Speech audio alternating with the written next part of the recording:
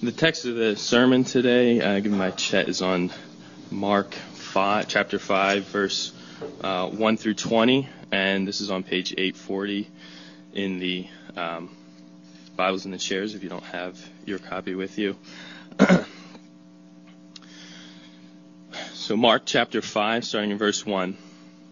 There came to the other side of the sea, to the country of the Gerasenes. They came to the other side, to the country of the Gerasenes. And when Jesus had stepped out of the boat, immediately there met out of the tombs a man with an unclean spirit. He lived among the tombs, and no one could bind him anymore, not even with a chain. For he had often been bound with shackles and chains, but he wrenched the chains apart, and he broke the shackles in pieces. No one had the strength to subdue him. Night and day among the tombs and on the mountains he was always crying out and cutting himself with stones. And when he saw Jesus from afar, he ran and fell down before him. And crying out with a loud voice, he said, "What have you to do with me, Jesus, Son of the Most High God? I adjure you by God, do not torment me." For he was saying to him, "Come out of the man, you unclean spirit." And Jesus asked him, "What is your name?" He replied, "My name is Legion, for we are many." And he begged him earnestly not to send them out of the country. Now a great herd of pigs was feeding there on the hillside, and they begged him, saying, "Send us to the pigs, let us enter them." So he gave them permission. And the unclean spirits came out and entered the pigs, and the herd, numbering about 2,000, rushed down to the steep bank into the sea, and were drowned in the sea. The herdsmen fled and told it in the city and in the country, and people came to see what it was that had happened. And they came to Jesus and saw the demon-possessed man, the one who had the legion, sitting there, clothed and in his right mind. And they were afraid. And those who had seen it described to them what had happened to the demon-possessed man and to the pigs. And they began to beg Jesus to depart from their region. As he was getting back into the boat, the man who had been possessed with demons begged him that he might be with him. And he did not permit him, but it said to him, "Go home to your friends and tell them how much the Lord has done for you, and how he has had mercy on you." And he went away and began to proclaim in the Decapolis how much Jesus had done for him, and everyone marveled. Good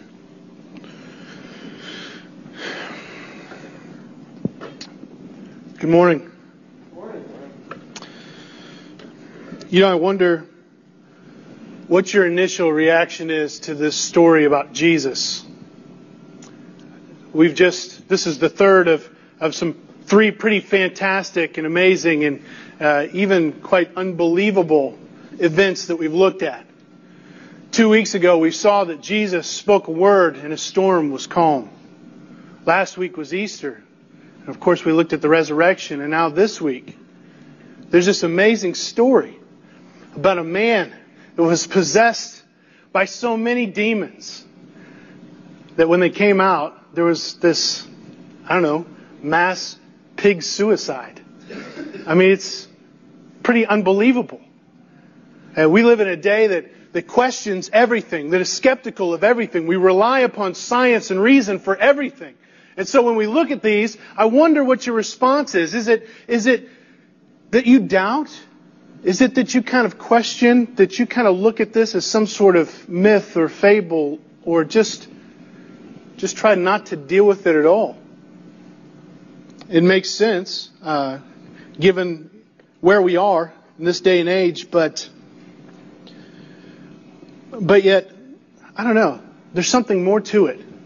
Yes, we're an age that's defined by skepticism, but also subjectivity. And we've got this weird sort of dichotomy between holding to those things that are tangible, those things that are empirical, and then this desire for this recognition, if you will, of things that are beyond that. And I find it ironic that this society that puts so much emphasis on science and reason and skepticism on one hand, on the other hand, the hold to subjectivity or personal experience or even superstition. Think I'm wrong? Think about how much money we spend every year in the media on things supernatural, right? Think about the number of horror movies that come out each year, right? Or how many shows you have dedicated to the paranormal Or like this ghost hunting, right? I mean, think about all the New Age spiritualism books that come out where people they're in the news, they're writing their new book about this experience that they've had, something that's really kind of trippy and profound and unexplainable to common man. Think about the fascination that people have with zombies. I mean, come on. It's just crazy. And so we've got this society that at one hand, you hold on to science and reason, but at the other hand, there's clearly things that we can't explain and things that we actually kind of like about that which is unexplainable. And we're happy to indulge in those things as long as it has no bearing upon my life.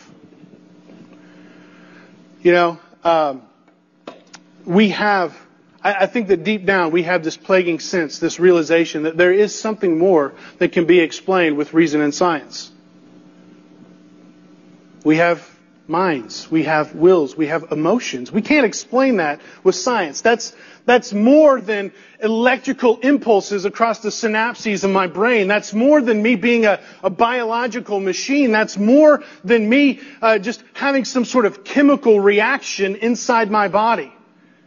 We know that we're more than animals. We know that we're more than just a tree. And so we cling to the spiritual as long as it has no bearing upon my life. I want to argue with you that we only use science and reason to doubt the supernatural occurrences of the Bible. We have no problem when they happen in other places. And the reason why we have no problem when they happen in other places is because, again, we realize that there is something more that we can't explain. We just don't like it having a bearing upon my life. And so if it has an ethical demand, if it has a moral demand, if it's something more than just philosophical, I'm going to throw it out the window. If we believe in zombies, that doesn't really have an ethical implication for my life. In fact, it gives me license to, would you say, bust a Captain Mac Brown if he was a zombie? Yeah. So if he's a zombie, we have license to do that, right?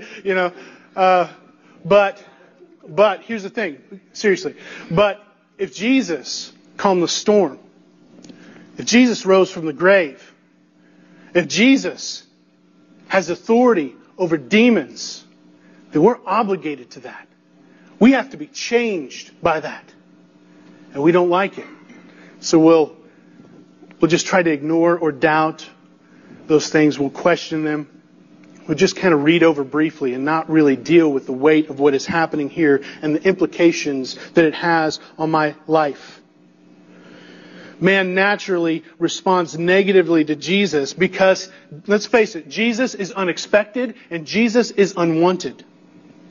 Jesus comes and He does things differently than we would expect Him to or that we would want Him to. And when it has a bearing upon my life, when it obligates me to do something, then I just say, forget it. I don't want it. And we see that here in this text. He is not welcome. He is rejected. But Jesus' ways are not our ways and His thoughts are not our thoughts. So when we're dealing with this unexpectedness of Jesus, we need to see in verse 1 that Jesus is heading in an unexpected direction. And this story picks up immediately following that terrible storm that Jesus had just calmed. Remember back in chapter 4, verses 35 through 41, Jesus had been teaching all day along the Sea of Galilee, near the city of Capernaum, in Jewish territory. He was in the homeland. But after this long day of teaching and healing and casting out demons, he tells His disciples to go ahead and get in the boat, and they head across to this raging sea to the other side that used to be Jewish land, but is no longer. This is enemy territory.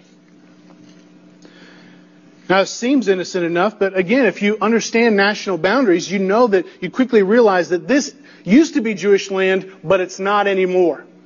And when something used to be yours and it's not anymore, you don't like that, right? You get angry about that. So there was tension, there was hostility there. This was the country of the Gerasenes. This is enemy territory. This is hostile land. Gentiles live there. Almost exclusively Gentiles live there. And not just Gentiles, but unclean Gentiles. Defiled Gentiles. Jesus is there. He's telling his followers to get in the boats, to travel across this lake that can just explode, can erupt in moments without notice, to go across there, putting their lives at risk, to head in the opposite direction of God's people, God's chosen Israel, to head into enemy land, into hostile territory, to be immersed in unclean Gentile culture. Jesus did this knowing that the storm would come, challenging the faith of his followers. They feared and they pleaded for their lives as the wind and the waves beat down upon their boats and almost sunk them. They were terrified that Jesus would let them die as they were on their way in the middle of the night to enemy territory. That is until Jesus stood up and he spoke 3 words and everything was calm. And then we learned 2 weeks ago, that's when they really became afraid. It's one thing to have that storm raging outside your boat, and it's another thing to have God inside your boat.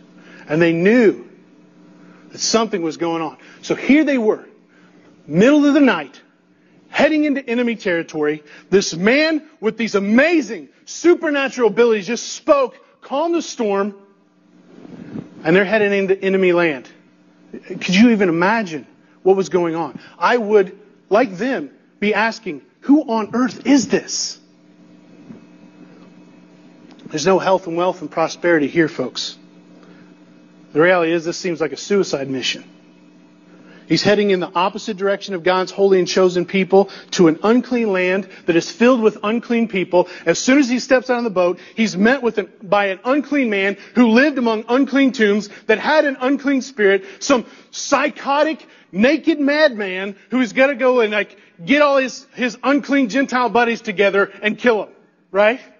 I mean, it's just, this is what they're going into. This is a big deal. So it's not surprising that the disciples would wonder what's going on. But what I love about this passage, what I love about this verse, is that you see the missionary heart of Jesus. You see it here. I mean, yes, he came to fulfill Old Testament law. Yes, he came first to the Jews, to the Old Testament people of God. But we see him leaving that crowd of Jews to do the hard thing, charging the very gates of hell, to reach out to the Gentiles. At this point, more than likely, Jesus would have already passed through Samaria. So he would have already had his encounter with the woman at the well. These were the Samaritans. They were hated by the Jews. They were half Gentile. They were traitors. And he already had this experience. And if you've read John chapter 4, you know what happened. That she believed in Jesus. She told the town. A lot of people came. So this is more than likely Jesus' second big Gentile mission. All right? I'm not talking about those instances where Gentiles just happened to be there, or the fact that all these Gentiles came and they were among that polyplethora, that huge crowd that came to see Jesus and all those miracles that came from as far as 120 miles away. These are people that Jesus initially and intentionally set out to go seek after. Jesus wasn't concerned about the risk. He wasn't concerned about the potential defilement. He was going out to them. He was reaching out to them. And this is important, because in this you recognize that your Savior does not call you to do something that He Himself did not do. He did it first.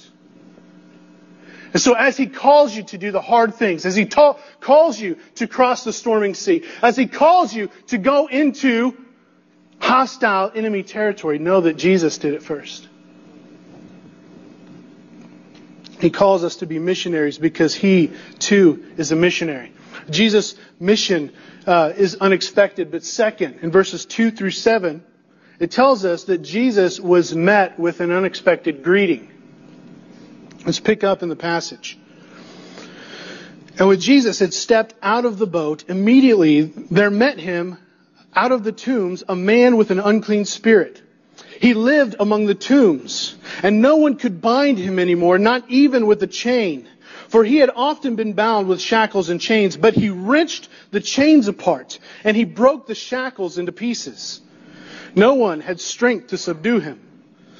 Night and day, among the tombs and on the mountains, he was always crying out and bruising himself with stones. And when he saw Jesus from afar, he ran and fell down before him, and crying out with a loud voice, he said, "What have you to do with me, Jesus, Son of the Most High God? I adjure you by God, do not torment me." The Lord of the wind and the waves steps out of the boat. He wasn't met with fanfare and accolade as he deserved. Instead, he was attacked by a violent, demon-possessed streak who charged down the hill to do battle with him. This man has an unclean spirit, or should we say, a legion of unclean spirits. That was what he called himself. And we know that from verse 13 that there were enough demons to possess 2,000 pigs and to destroy them in the sea. Rejected by the people and banished from the community, this man makes his home among unclean tombs. He lives among the dead. His home is a graveyard. But he could no longer live among the living. He didn't have a choice. He was so violent and so volatile that people tried numerous times to restrain him.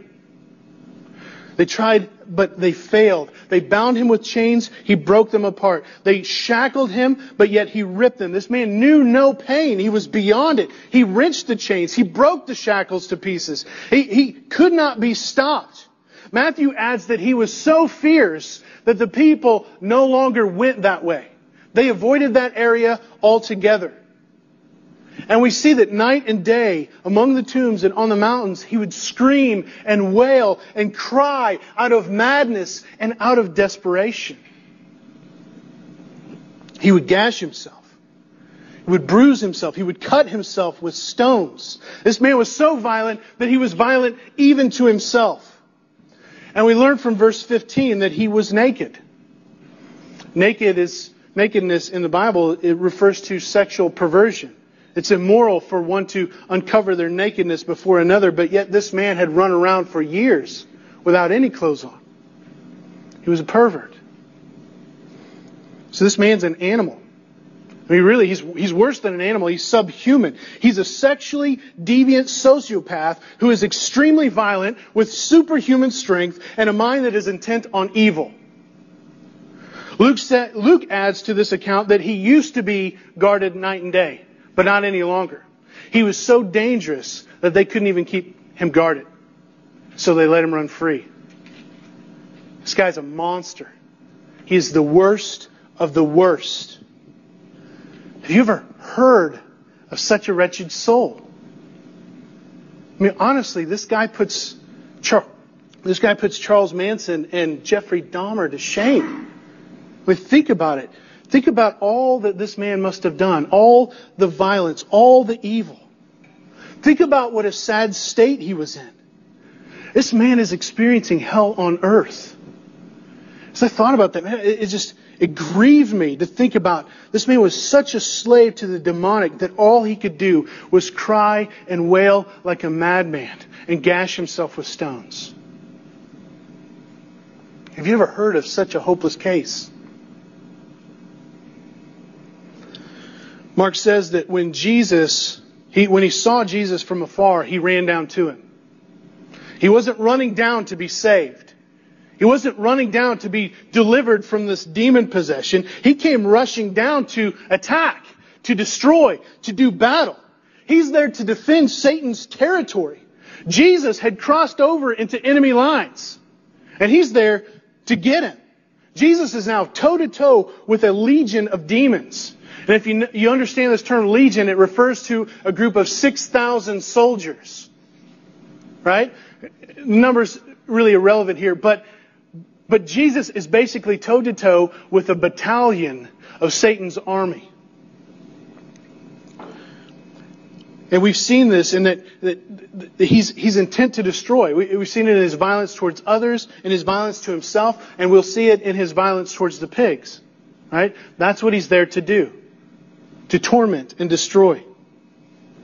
And like we saw before in chapters 1 and 3, the demons, like always, they immediately recognize Jesus. They know who he is. They call him by name. They identify him by title. And they do this because they've seen Jesus before. They've recognized Jesus before they had fallen. Demons used to be angels that dwelled with God in heaven. They saw Jesus in his eternal glory before they rebelled against God and fell from heaven. And so as Jesus comes before, they recognize him and they call out, I know who you are, the Holy One of God. Jesus, Son of the Most High God. Have you come to torment us? Have you come to punish us? This is amazing. Remember why Mark's writing? Do you remember? He's telling who Jesus is, why he came, and what it means to follow him, right? Here we see the demons recognizing who Jesus is. And in part, they understand why he came. That he came to gain victory, to defeat Satan and his dominion, and all his dominion. But they can't follow him. They're beyond hope. There's no repentance for demons. But not for this man. And not for you and me. It's too late for the demons to have a chance to respond to the person and work of Jesus, but it's not for us. And knowing that their time was up, we see in verses 8 through 13 that this unexpected greeting party, third, made an unexpected request. They're there and they are groveling at the feet of Jesus. They recognize him, and though they went immediately to do battle with him, they fell on their face in hopelessness and utter despair. They knew that they were going to be defeated. And so they say in verse 8 through 13, for he was saying to them, come out of the man, you unclean spirit. And Jesus asked him, what is your name? He replied, my name is Legion, for we are many. And he begged him earnestly not to send him out of the country.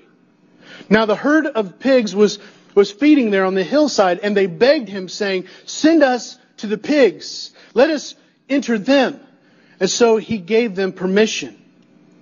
And the unclean spirits came out, and they entered the pigs. And the herd, numbering about 2,000, rushed down the steep bank into the sea and were drowned in the sea. What we see here is when the Son of God tells you to do something, you're going to do it. There's not an option here. These demons, calling themselves Legion, fell before Jesus and begged him not to torment them. Which I find very, very ironic. The tormentors afraid to be tormented. But here they were, recognizing the authority of Jesus, and they had no choice but to submit. Mark's whole point is that they recognize who Jesus is. They recognize his authority. They recognize that he is the Son of God. They fully realize that. They can do nothing about it. They're powerless to do anything about it. Just as their master Satan was defeated in Jesus' temptation in chapter 1 by him quoting the word of God, this legion of demons was defeated by a single word of his power. You know, some people think that Jesus died on the cross to defeat Satan and his minions. I don't think so. I think they were defeated in Jesus' temptation. I think they're defeated just by the sheer fact that he is the Son of God. They're subject to his rule. And you see that every time he encounters a demon. Immediately they shriek out, they cry, they ask not to be tormented, and he deals with them with one word. Jesus didn't just simply come and die on the cross to defeat the power of sin, or to defeat the power of Satan. He came to defeat sin and death. That's why he came. That's why he died on the cross. Jesus does not need to die on the cross to defeat Satan. It's already done. It's done based upon who he is. His very nature, his very purpose. And here we see a legion of demons falling at his feet. So friends, keep that in mind as you think about temptation and stuff. Often we want to say, this is Satan. No, your biggest enemy is sin. Your biggest enemy is yourself. Satan can deceive, but Satan is completely bound. All right? Jesus has the power over Satan. He is the Son of God. And they cannot stand against him because he is who they say he is. The Son of the Most High God. Does this not catch you? Does this not catch you? Just amaze you that I've said this before. Jesus is confirmed in who he really is by two different people in Scripture. Right? Well, three. Okay? The first one, God at his baptism. This is my Son in whom I'm well pleased. And then multiple times by demons. Both heaven and hell attest to the very person of Christ. And then the last time, which is meant to be the climax, after Jesus died on the cross, was the Roman centurion. Said, truly this man is the Son of God. These demons, they know that they're left with no other option.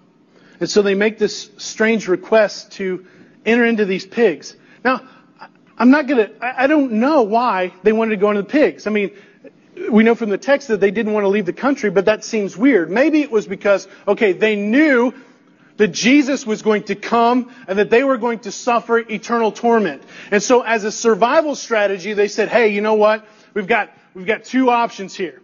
We've got eternal damnation or we have pigs. I'm going to choose pigs. This is just pure survival, right? That's one option. The other one is this. The demon's sole purpose in that land for who knows how long has been to torment, to destroy, to cause pain and hardship and affliction. And this is just one last opportunity before they have to go to basically run up and kick your dog and slam your door behind him. You know, like just that one last little hurrah, get it out there, doing, showing their angst, showing their frustration, showing who they really are. That they are intent on destroying and tormenting. But the thing that's even more surprising to me is that Jesus actually lets them. I mean, think about this.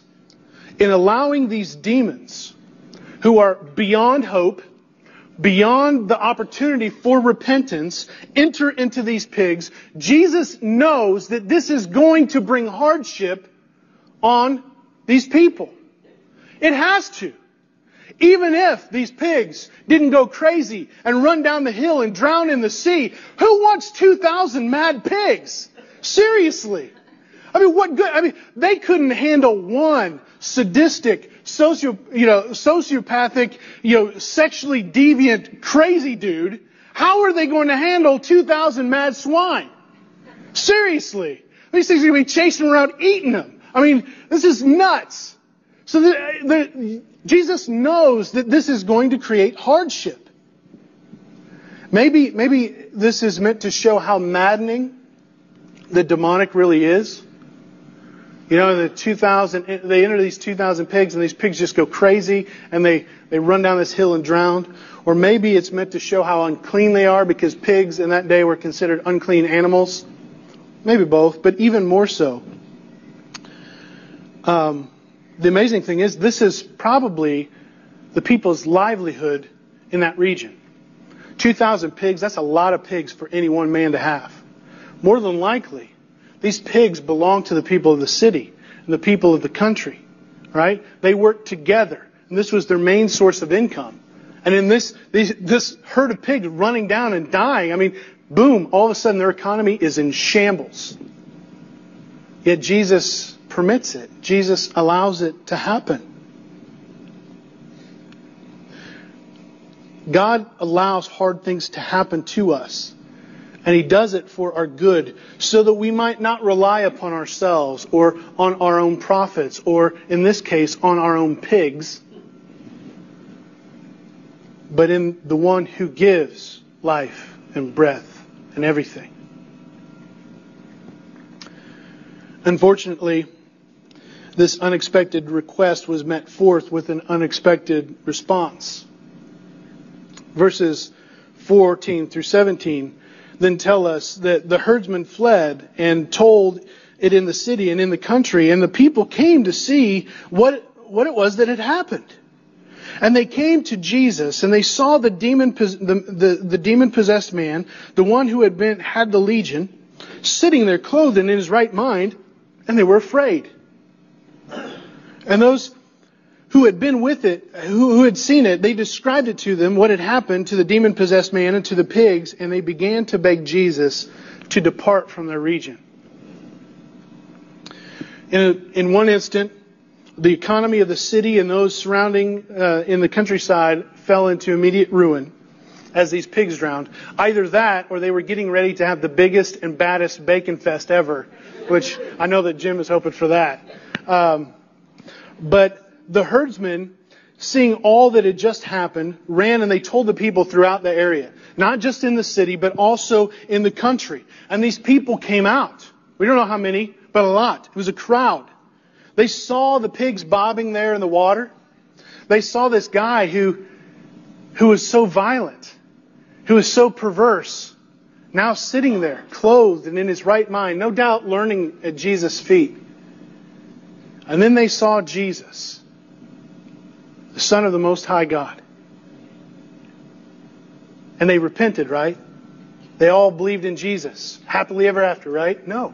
They rejected Him. It says they were afraid. They wanted Him to leave. They didn't fall at His feet or ask Him to stay and teach them. They were afraid, and they began to beg Jesus to leave. And again, this is amazing because even here we see the demons are more aware than the people. The demons saw, they were afraid, but they didn't dare ask Jesus to leave. They knew that their time was up. But here the crowd, they were afraid. They saw Jesus. They didn't fall at their feet, and they asked Him to leave. You know, we often mistakenly think that if only I could see a miracle, my faith would be so much greater. Man, if I was here, if I was one of these herdsmen, or if I was one of these townsfolk that, my pig Sue, she ran down the hill too and was drowned. That, and I saw this guy that had chased around my sister and hit me with a rock or something. That, man, if I saw all this happen, I would totally believe. I couldn't deny that. I mean, I've seen how crazy this guy is. I saw these pigs. Surely I would believe. But as we see throughout the Bible, this is never the case. People naturally reject the miraculous. They initially reject the supernatural. There are thousands of examples in Scripture where you see this. I mean, think about the people of Israel during the Exodus, right? They were there as slaves who had been freed because Jesus sent a bunch of plagues on the Egyptians. They got to steal all their stuff and take it with them as they crossed through the sea, and God makes the water fall down on these chariots, right? And they're there and they're being led by a pillar of cloud and a pillar of fire, and they're like, man, this is great. God has given us water from a rock, and manna is showing up every day for us to eat. I mean, how is it possible that there's over 1 million of us and we're surviving in the desert? Lord knows how. I mean, this is belief, right? I'm trusting in this. No, they died in the wilderness because of their unbelief and because of their complaining and because of their rebellion against God. But think about that polyplethora, that huge crowd that had been following Jesus and had seen all these miracles and heard Jesus teach over and over and over again. How many of them believed that He was the Son of God? In a few weeks, we're going to look at the feeding of the 5,000. 5,000 men. Stomachs filled because Jesus provides them a fish and bread dinner. Right? Did they believe? Did they become His disciples? No. Jesus died alone. No. Seeing is not believing. Seeing miracles, it's not, you inevitably you're going to put your faith in that one event, that one miracle, and you're always looking for the next. When in reality, faith comes down to who Jesus is. Is He who He says He is? Is He who He proves Himself to be? That's where faith comes from. That's what we have to deal with. No, here we see the depravity of man expressed in their response. They weren't convinced by these miracles. They desired to have Jesus leave. The reality is they were more comfortable with sin and with the demonic than they were with Jesus. They were more afraid of Him than they were of sin and Satan himself. Let that grip you guys. We are a fickle, unbelieving, depraved people who would gladly trade the Son of God for swine. We would gladly trade civility for sexual perversion, for peace for violence, Jesus for Satan and all his cohorts. We are far more comfortable with the presence of evil than we are the presence of holiness. Apart from the grace of God to deliver us from this depravity, just as Jesus did this man from this legion of demons, we would do the same thing. We would reject Him. We would gladly choose our sin. May God deliver us from our depravity.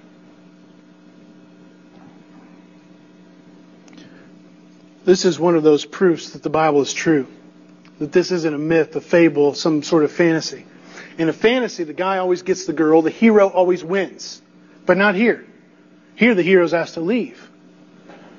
They didn't see this and everybody came to know Jesus and then they lifted Him up on their shoulders and paraded Him through town saying, surely this man is the Son of God.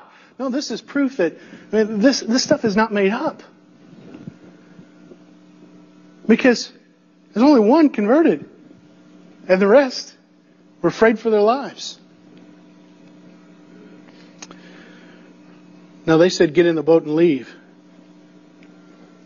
But fortunately for us, it's not how this historical account of Jesus ends either. This unexpected response leads fifth to Jesus calling an unexpected missionary.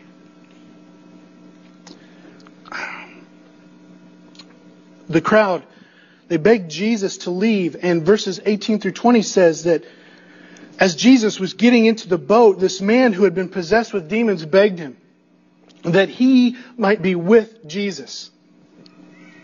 And He did not permit him, but He said to him, Go home to your friends and tell them how much the Lord has done for you and how He has had mercy on you. It says the man went away and he began to proclaim in the Decapolis how much Jesus had done for him. And everyone marveled. And Jesus, having been asked to leave, no sooner than He got there, He climbs back in the boat, getting ready to head back over to the Jews again. And this man, who Jesus had just delivered from this legion of demons, whether it was 2,000 or 6,000, it doesn't matter. Because if 2,000 can enter one man, then 3,000, then 3 can enter a pig. So who cares? But this legion of demons was in this man. Jesus saved him. He had redeemed him. He loved him. And he knew that he owed Jesus his life. And all he does is plead, can I just be with you? I just want to be with you. I want to follow you. I want to be where you are. I recognize how much I need you, that I was a slave and you have set me free. That's all that I want. Let me go. Let me go with you. And Jesus says no.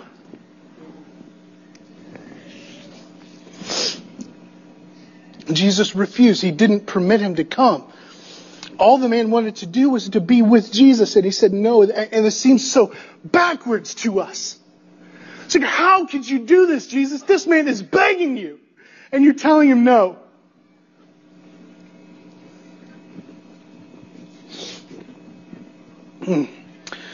Though Jesus' response is clearly unexpected, there are 2 reasons why Jesus said no. The first one is that Jesus was sent to fulfill all God's promises. God's promises that surrounded the people of Israel. And so He had to be faithful to those promises in ways that could be received and understood and believed. And so, He knew that having a Gentile tagging along with Him would be a problem. And so He said, no, I already have 12 disciples, 12 Jewish disciples. They are the new Israel. You are a Gentile. Your time is not yet. It will be, but it's not yet. But the second reason, and more persuasive, more amazing, the response of the crowd shows us, their unbelief shows us that Jesus crossed that stormy sea, put his life at risk, put his disciples' lives at risk, to go across into defiled, hostile, enemy territory to save this man. This one man. And he calls this man to be a missionary to the Gentiles. This man is the first appointed missionary by Jesus. He sent this man out before he sends out the 12. He doesn't do that for another chapter. Before Jesus ever sends out his new Israel to proclaim Jesus, he sends out this man. This man had no experience, no education, no more training than from the moment that the demons drowned those pigs in the sea and Jesus stepped into that boat. Moments of training. And that was it. And Jesus calls him. This man had a horrible past. You don't get more wretched than this man. There is nothing worse than this man. And Jesus calls him. He says, I don't care about your past.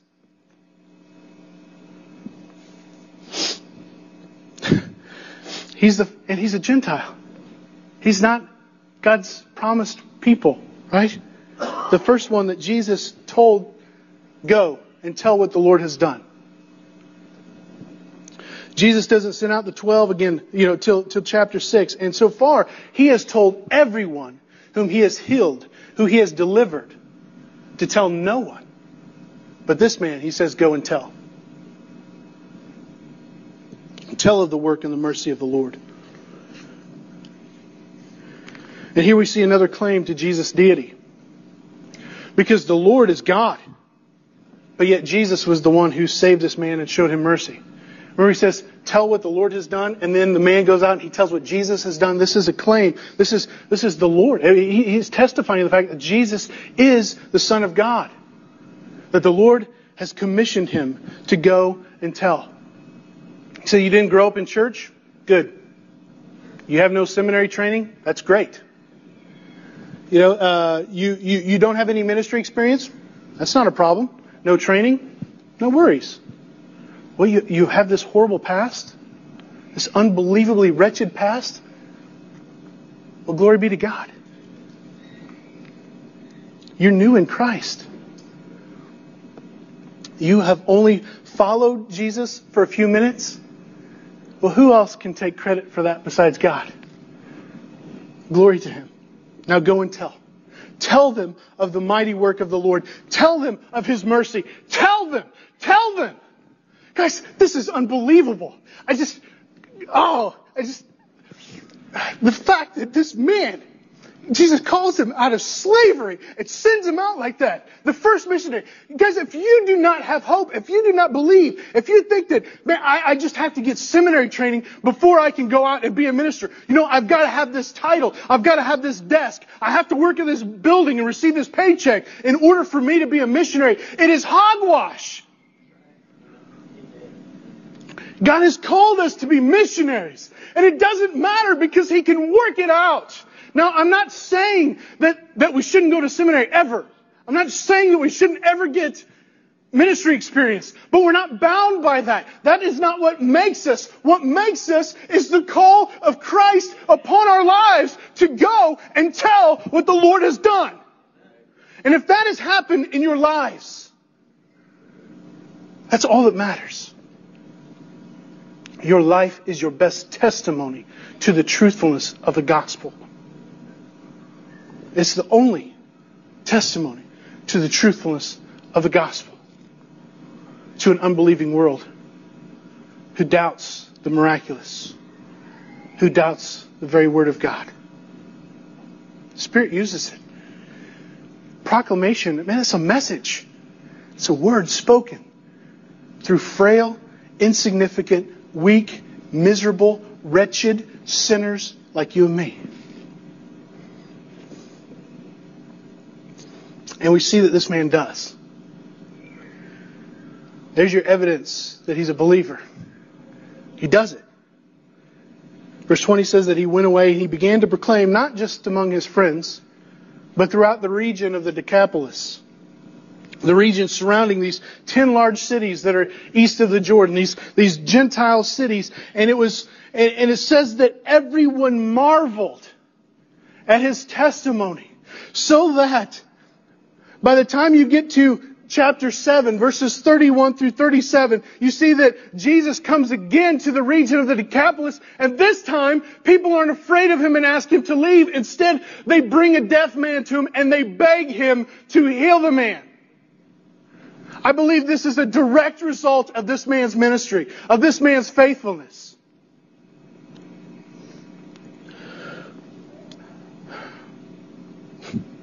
This man who was formerly possessed by a legion of demons goes and he tells what the Lord has done for him. Your past, your training, your education, your experience, they mean nothing compared to the authoritative call of Christ. And this man was faithful to it. And that's all that matters, folks. If you haven't figured it out by now, Jesus works in unexpected ways. Here, we have seen him charge the front line of Satan's dominion, victoriously defeat a legion of demons with a single word, convert only one, send that man out as a missionary, the most unlikely man imaginable, into hostile enemy territory, and it bears fruit. It bears fruit. The kingdom has advanced. This is miraculous. This is supernatural. This is unbelievable. And it is because it's true. Jesus takes those that think they're on the inside and he turns them out. But yet, he takes those on the outside and he brings them in. And you see this happen throughout Mark over and over and over and over again. Those guys that think they're safe, they think they've got it together, all the time, they're sent out. They're turned away. They don't get it. But those that are on the outside, that recognize that they are enslaved wretches, the sinful, the miserable, the defiled, the depraved, these he brings in. Just like this defiled, demon-possessed Gentile. Guys, that's hope. And I hope you catch that. Let's pray together.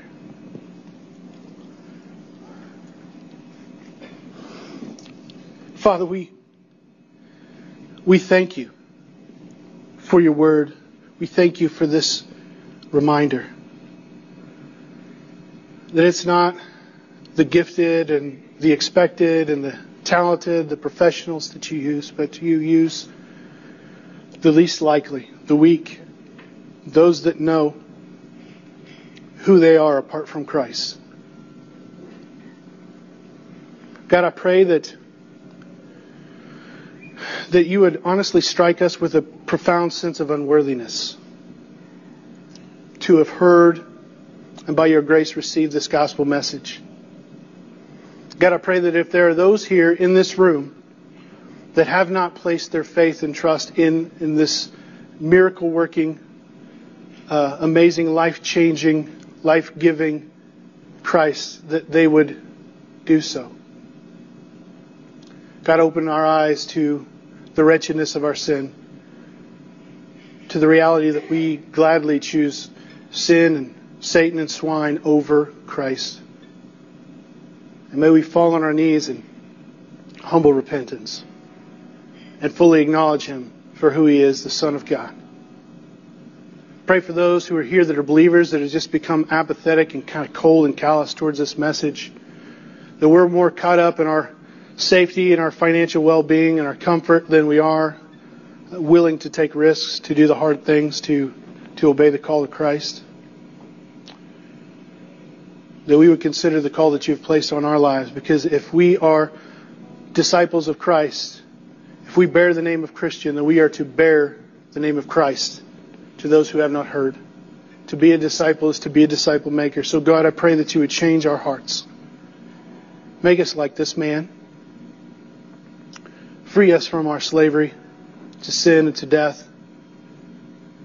and to help us to run hard after Christ, to be with Him. It's more important than anything else. It's in Christ's name we pray. Amen.